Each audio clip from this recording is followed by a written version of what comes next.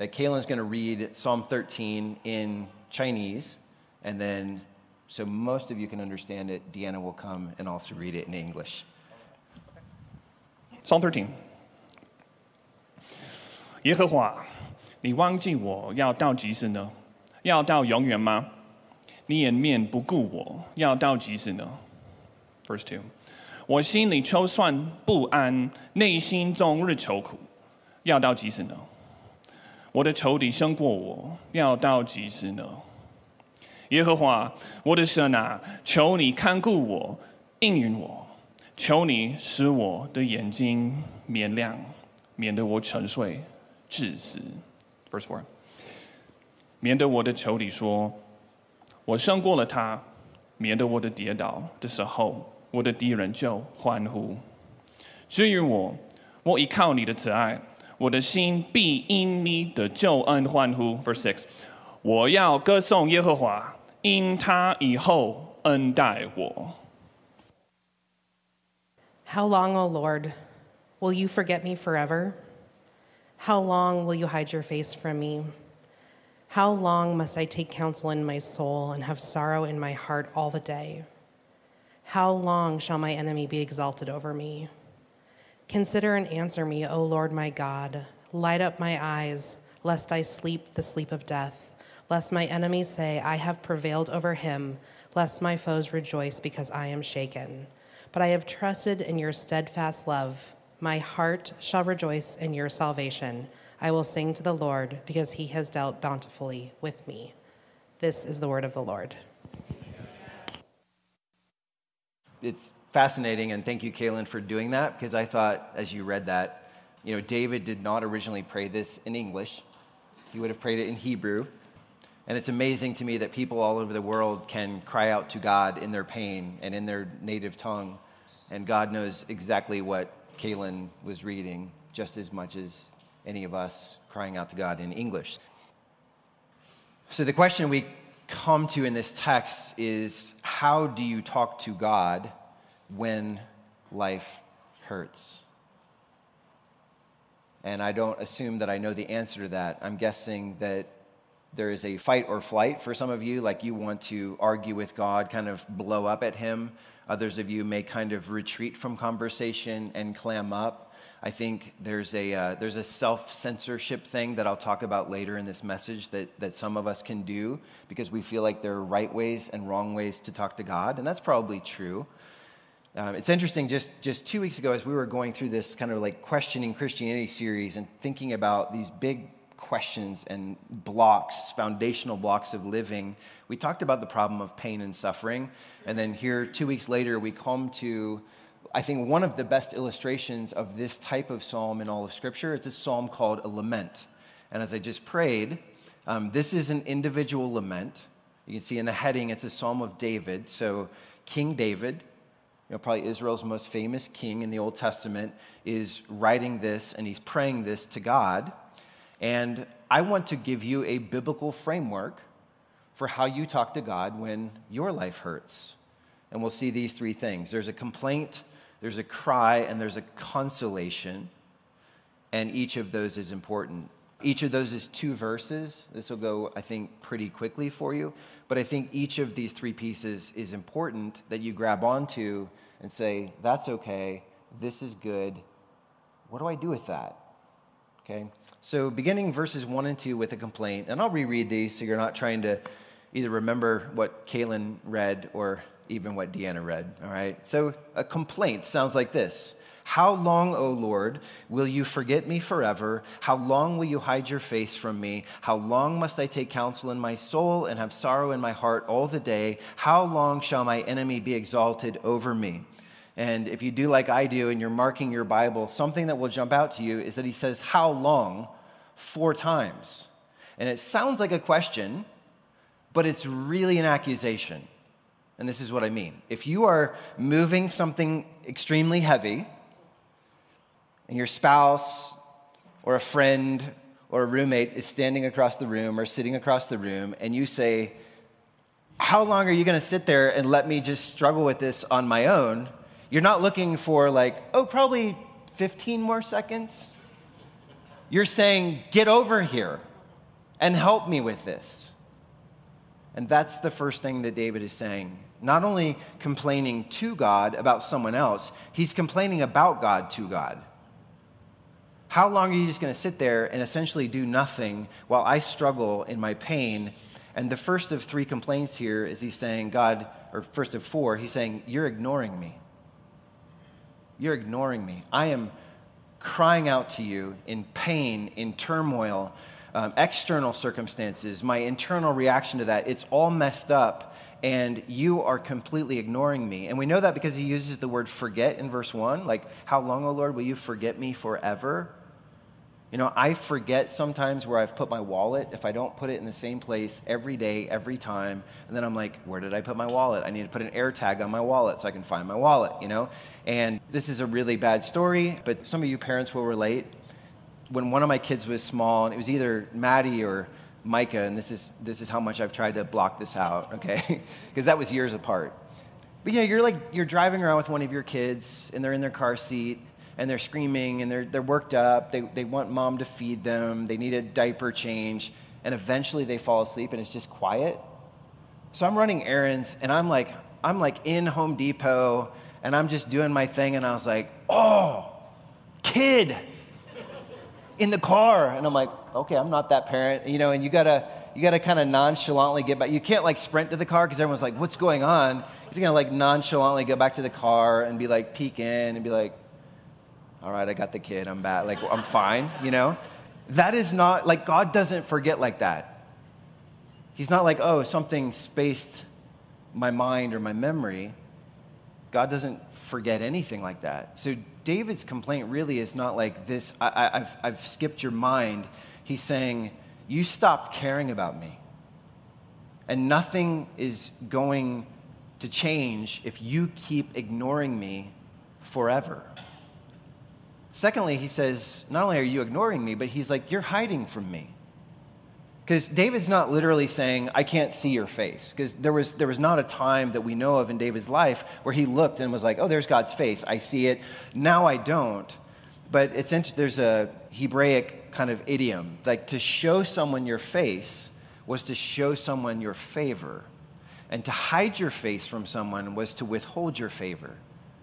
And really what he's saying is not like, I can't see you, where are you? He's saying, you're hiding from me, you're hiding your favor from me. And you may feel like that when you feel like, I have prayed and prayed and prayed and prayed, and it's like there's a concrete lid on my prayers, that it seems like I'm not getting through to God at all.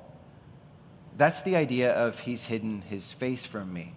Thirdly, he complains, it's your fault that my heart is filled with anguish and turmoil. And this is this phrase, notice he says, how long must I take counsel in my soul? And usually we use the word counsel or counseling like someone's giving you advice, they're talking through something with you. They're giving you instruction, they're giving you a path, okay? He's saying, I'm doing this with myself. I'm taking counsel in my soul. So, and you all know that kind of internal dialogue that you do. You're meditating on something, you're in a problem, and you're like, how do I fix this? And you're kind of mulling over between your heart, your soul, your mind. You're like, I could try this, or what about this? And maybe if I plan this and devise this. And I'm not talking like you're being manipulative. I'm just saying that's what it is to take counsel together, like with yourself, is you're meditating, you're thinking. But he's like, how long do I have to keep doing this? Because none of my thoughts and plans are working. They're not changing anything. And you can hear this anguish in the very next line where he says, and have sorrow. Sorrow is an easy translation of a word that's like anguish, intense grief. So he's like, as I'm mulling over these things, as I'm wrestling with these things, really the idea is I'm wrestling and wrestling and wrestling and wrestling and wrestling, and you're not saying anything. You're not changing my circumstances. I'm tied in knots. I'm not getting anywhere. It's just agonizing. And importantly, he's saying, God, it's your fault that it's this way. His final complaint, he's like, it's also your fault that my enemy is exalted over me. And if you know the Old Testament, you know David had many enemies. It's kind of nice that he doesn't tell us which enemy this is, because he could have prayed this prayer 100 different nights or 1,000 different days. And it could have applied to King Saul, the king that was king before him, before he rebelled. And God kind of deposes Saul and says, now David's king. And Saul's like, well, I'm not letting go of this that easily, and tries to kill David. Or it could be like Absalom, which is David's own son, that goes up north, gets all the northern tribes together, says, be loyal to me instead of my father, tries to overthrow him. This could be a number of David's advisors, his closest, most trusted men, turned on him, sided with Absalom. A man like Ahithophel does this.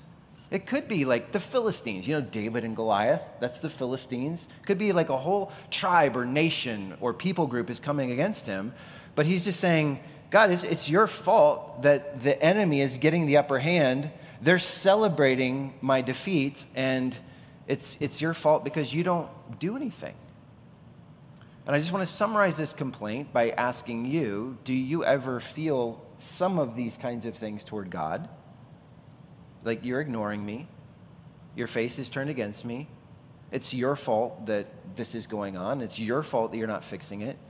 And as you do that, do you find yourself self-censoring, or do you let it rip? And I'm going to put this more colloquially, God, this hurts so bad. When is this going to stop? Where in the world are you? You could fix this, but you're not. You could heal me, but you're not. You could make this all end tomorrow, but you're not. This is your fault. I don't even know why I bother continuing to talk to you. And by the way, I realized in preparing to preach this particular psalm, something about myself, that I rarely talk to God this way anymore. And I look back and I was like, I used to have conversations like, God, this is a mess. Like, this abandonment, this betrayal, this chronic pain, this building. If you were here last week and it was raining and the rain's coming through the ceiling into here, and I'm like, so the architect's messed up and the contractor messed up and no one fixes it, and there's injustice and the stuff going on in our world, and I'm frustrated, and you could restore this thing, this relationship, this church thing, this society thing. And if you healed it, by the way, let me just coach you a little bit, God. You would get so much glory if you did this. I used to talk to God that way, and over many years, I kind of scaled it back, and I have holier conversations with God now. And I thought, here's the phrase that occurred to me. I was like, maybe I grew up, or maybe I gave up. What I mean is, there is a Christian maturity that you're not just griping to God about everything. I'm so mad about, instead of living a life of joy and praise and saying, life hurts and thank you for this gift. I have pain physically, relationally, whatever, financially, I'm struggling, my job, some of you are out of work, whatever your thing is, cancer, and you're like, I'm not going to say that all the time, because I am thankful for this life God gave me. That's growing up. Giving up, and this is the thought that occurred to me as I went back to a surgeon this week for my back. I thought, maybe I stopped talking to God this way for the same reason I stopped talking to doctors this way, which is, I don't think they care. Doctors, how many... You've been a back surgeon for 20 years. How many different people do you think you've seen? Do you think you really invest in every single person? I will take up your cause and I will advocate for you. And I will not drop you until I see this whole thing through and you have relief. It's well, of course not. So I stopped talking to them. And the words that came to me were resigned and calloused. I'm just resigned to this is the way it's going to be. And a callus it's not a bad thing. I got calluses on my hand from working, okay? And the calluses build up over time, and they can be a good thing because they're preventing, blisters and cuts. But when you have that friction in your life and you have that pain in your life, how many of you know that something can build up on your heart, that can build up in your emotions, it can build up in your thoughts, it can build up in the way that you talk to God, that is that rough layer where you stop trying to get through. I thought of words like cynical, pessimistic, stoic, of I'll just grit it out and bear it. And I think on the authority of God's word, you have words here from the psalmist saying, don't become a pessimist. Don't become a cynic. Don't give up on God the way you give up on talking to the doctors. Sure, grow up, be mature in the way that you talk to God, but is it possible that talking to God this way is a part of being mature? And knowing I'm a child of God, and you're saying, Lord, I believe, help my unbelief, like the Father in the New Testament that talked to Jesus. So that's the complaint. Number 2, you got to cry. Okay? So now he's going to turn his complaining into, and I want you to listen for 3 imperatives. These are really commands. He's not just saying, God, would you please do this if it's your will? He's just like, do this. So verse 3, consider and answer me, O Lord my God, light up my eyes, lest I sleep the sleep of death, lest my enemies say, I have prevailed over him, lest my foes rejoice, because I am shaken. And you look at the first word of verse 3 there, and isn't consider such a polite word? You know when you've been trying to get someone's attention, and you're like, consider me. The translation is, look at me. It's not consider. David's sick of it. He's fed up. And as this word is typically used in the Bible, it's look at me. Do you see what's going on here? Like, I know you're busy running the universe, but could you pay attention to my life for a few seconds? Look at me. Secondly, he says, answer me. And I love that he's not like, answer this question, this specific question, this question. He's just like, I just want to hear anything from you. I'm not saying I have this list of specific things, like, could you address this? And could you address... He's like, just say something. Say something, say anything. Just respond to let me know that you're listening. And then the third cry here, light up my eyes. And that's an interesting one, because again, it's kind of idiomatic. It doesn't directly translate to English very well. But, I mean, you know that what you see with your eyes, what you sense with your 5 senses, isn't that often more real to you than what is also true, but you can't see it? Like, oh, I trust God, but also this is going on in my life. And what he's saying is, I just don't see how this is going to work out. And it's like my eyes are closing, my understanding is, everything's getting darker and fuzzier. And the request, like, light up my eyes is like, show me what you're doing. I need to sense it. I need to experience it, because I'm too exhausted, too weak to make sense of what you're doing. When we can't see the purpose or the point of what God's doing, we feel hopeless.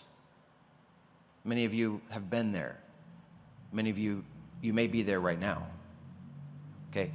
We talked a couple weeks ago about the difference between pain, suffering, stress, tension, where we're like, I know the point, I know the objective. Okay? Like, it's hurting me to have this baby, but that's how you get the baby. Okay? Versus like, I know I'm delivering a stillborn child. And I thought many years ago to like an ACL reconstruction, a couple surgeries I had on my knee. And I'm thinking, like, worst pain of my life for a couple days. And I'm like, but this is what it takes to heal. And then going to the physical therapist every time, and some of you are like, need to go to the physical therapist, so you're skipping the physical therapy. Why? Because it like takes time, it takes effort, it hurts. Like, she's gonna push on you in a way that you don't want to push yourself. But some of you are like, but I go because I know this is how I get full range of motion back. And if I don't, other things just anatomically are going to start to go wrong. So I know the point. I know the purpose. I push through the pain. And I feel like that's all David's asking for. Like, from our human perspective, just a perfectly reasonable, God, just show me what you're doing. Like, look at me, say something, open my eyes to have a little bit of your perspective on what's going on. And this is interesting, because then he says, lest. Okay, notice that in your text, lest, 3 times. So he's like, God, here's my cry, here's what I'm telling you to do, or else. Or else what? He's like, or else I'm going to die. I'm going to be defeated by my enemies and your enemies, and I'm going to die. And I don't think that's necessarily hyperbole, like this is killing me. We say like, oh, this pain is killing me. Well, sometimes we wish it would, but it's actually not. As I mentioned, some of these enemies like Saul, Absalom, Ahithophel, the Philistines, other groups, he probably was being literal, like, unless you act on my behalf, God, I will literally be killed. And I think here's the important thing. He's saying, God, you made promises to me.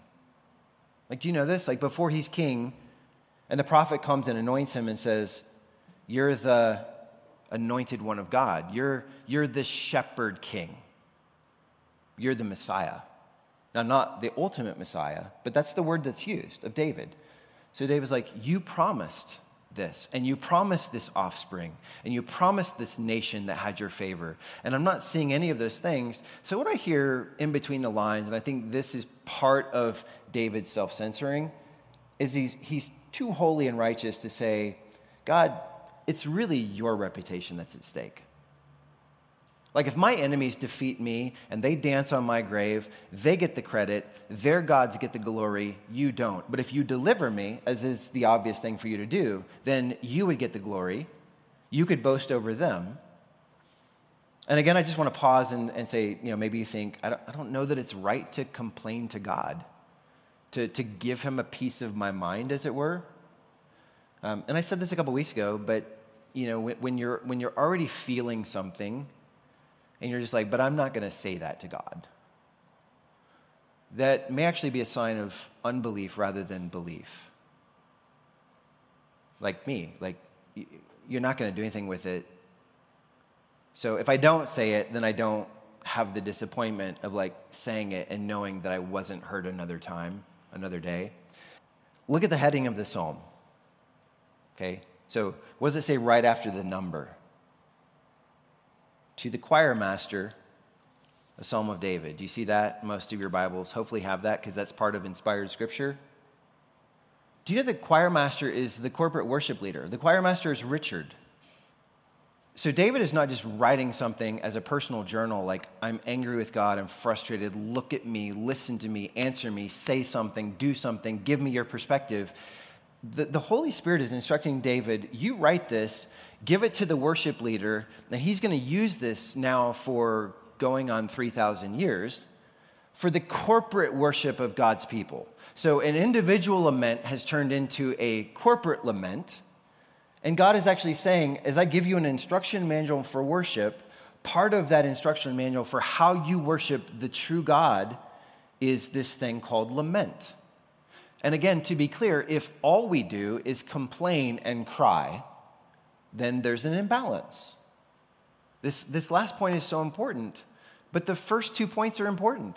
He takes up 4 of the 6 verses to complain and to say, God, do this, or else. But he doesn't stop there. Because thirdly, verses 5 and 6, we have this consolation, which means this hope. So you see the word but at the beginning here. But is the turning point. He's like, I'm pressing through my pain. I'm acknowledging my pain. But something else is also true. And instead of putting it in his words, I'm going to say that these are words that I'm asking you to take up these 3 phrases, okay? Number 1, I will trust in God's steadfast love. Not as he does or he will, but saying, as I'm complaining to God, as I'm crying out to God, I'm also saying, I will trust in your steadfast love. And like, I love this word trust. It's like rely on, depend on, put your full confidence in. The way I've illustrated this before is there's a vast difference between believe and trust. Most of you would say, I believe in God, and I believe that he is capable of these things. I believe that he even does these things for other people. Do you trust him? Okay, so in 1859, there's this guy named Charles Blondin, and he runs this wire across the top of Niagara Falls, all the way across the top. And he starts walking back and forth on this wire. And more people are coming out from like even like New York City and Pittsburgh, and they're like, what is this guy doing? And he's going out there and he gets a wheelbarrow and he walks across with a wheelbarrow. And then he walks across like and just stands on one foot. And then he balances a chair and stands on top of the chair. And he's like, okay, how many of you believe that I could carry you across on my back? And everyone's like, yeah, all right. And he's like, all right, who signs up? His manager was like, well, snap. I guess I got to do that because I'm managing you and I'm making all this money off scheduling this thing. And he's like, I guess I got to do that because no one wanted to do it. Everyone believed that he could, but no one relied on him to actually do it. I think there's that gap in a lot of our practice of our theology. I believe God could. I believe God is this way. Do I fully put my weight on him that he's the one doing it? By the way, I love the way that story goes. Like as Blondin's out there with his manager on his back, the guy's panicked, and so he's kind of like shifting his weight because he's like, oh, he did like this, so I need to do this. And Blondin like has to shout at him over the roar of this waterfall, and he's like, stop! Only cling to me. Don't you try to adjust. You're going to kill us both. Only cling to me, and you'll be safe. So that's what David is instructing his heart to do. This is his consolation. He's like, I understand that this pain is real, that this pain is active, but I trust God. And this is so important. I find myself guilty of this. Maybe you do. There's a massive difference between trusting God for a particular outcome that you want and trusting God. I think a lot of us are mad at God or like just constantly like there's this simmering back burner displeasure of God because we weren't really trusting God. We were trusting him to be the delivery driver. Like we ordered, we prayed. It's like, you're the delivery driver. You make my dreams come true. You didn't make my dreams come true. What happened?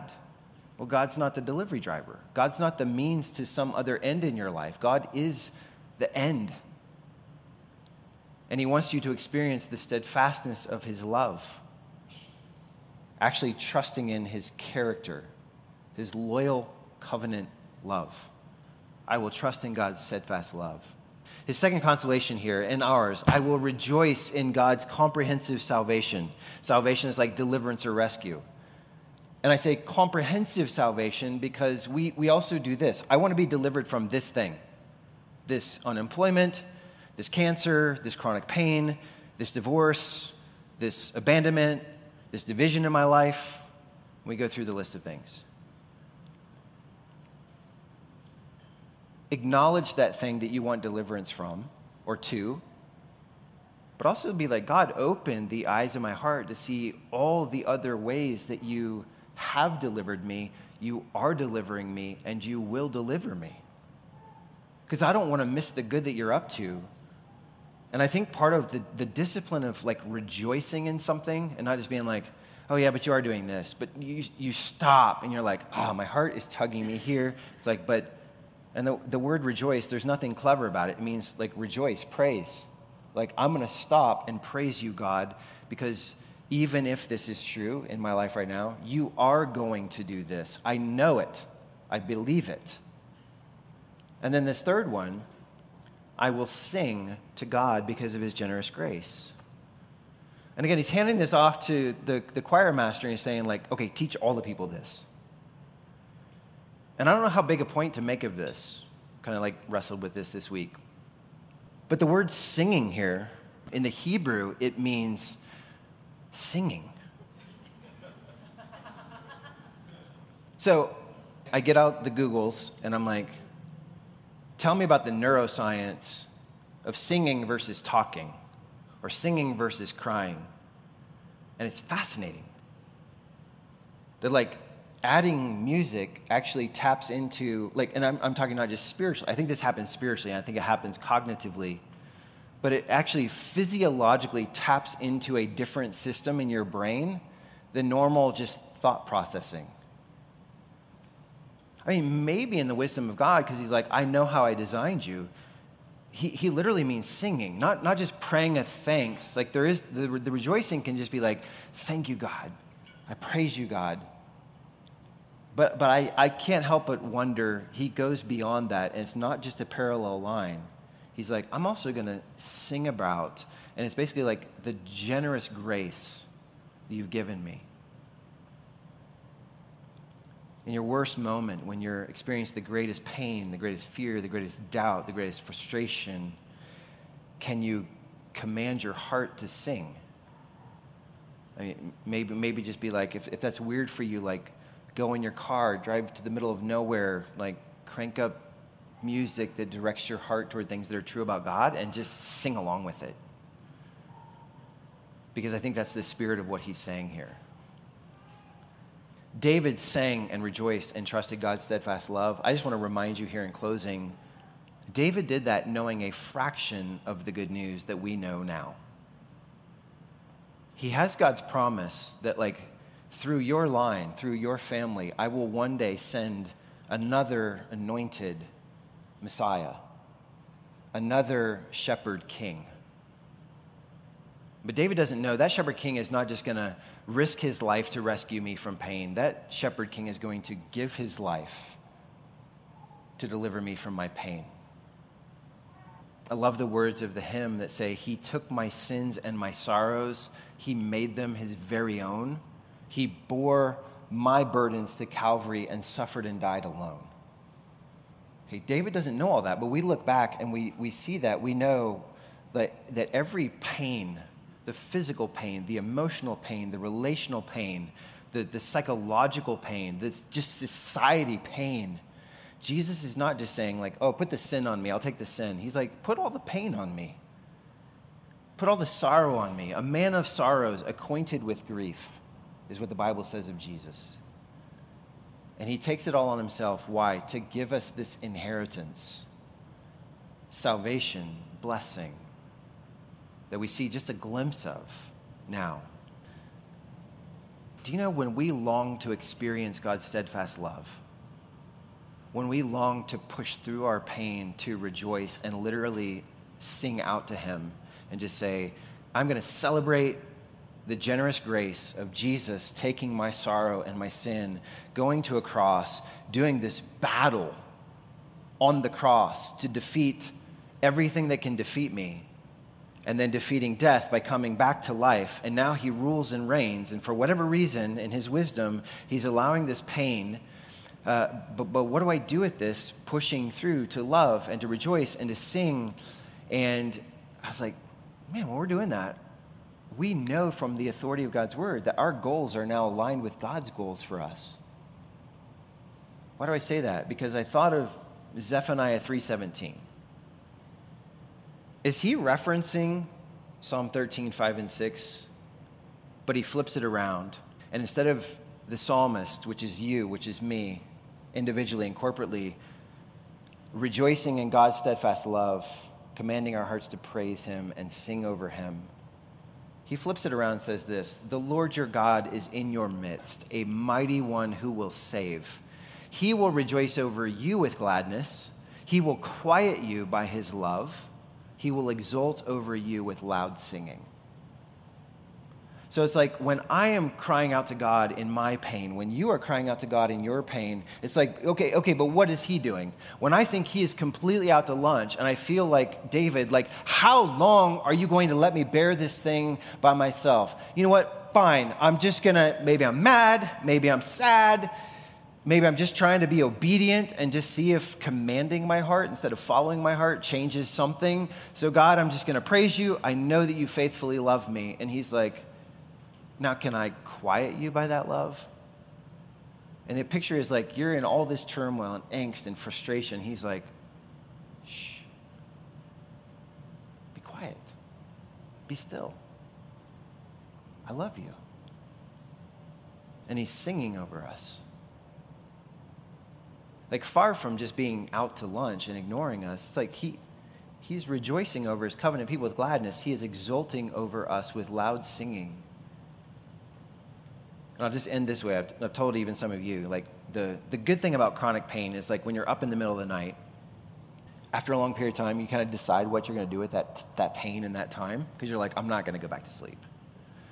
So I started thinking, like, this friend has cancer. This friend has a tumor. This friend has chronic pain in your neck. And I'm like praying for specific people and specific needs. And that's not like pat myself on the back. Here's the point. A couple times I've gone to like text a friend and say, like, I'm praying for you right now. And I get a text on my phone right that instant from that person saying, I'm praying for you right now. That just hits different. And my point is, as we turn our attention in this consolation, in this hope, to the things that honor God, in a sense, he's already texting you back. He's already rejoicing and singing over you. And I know sometimes we don't hear that, we don't sense that, we don't believe that. But this is why we continue to lament. A biblical language for saying, so much of life hurts, so much of life is not going according to plan. Do I stuff it down? Do I just pretend like I'm holier than that? I'm better than that? I don't talk to God that way? And you have a pattern in God's word of like, no, complain, kick and scream, cry out to him, tell him what you want him to do, and let it resolve. And maybe you have to pray this way and sing this way 100 times a day. But each time, let it resolve in, I'm singing over the one who's singing over me. God, quiet me with your love. Okay, so I waited all this time to give you this one big idea. Here it is. Be honest with God when life hurts. Be honest with God. But don't forget to be honest with yourself about God's unfailing love. And that's what a lament is. It's being honest with God when and because life hurts, and being honest with yourself about the part you don't see because you trust God and you know it's true. Lord, in your kindness, someone here, quiet them with your love. Sing over them today. Let's pray.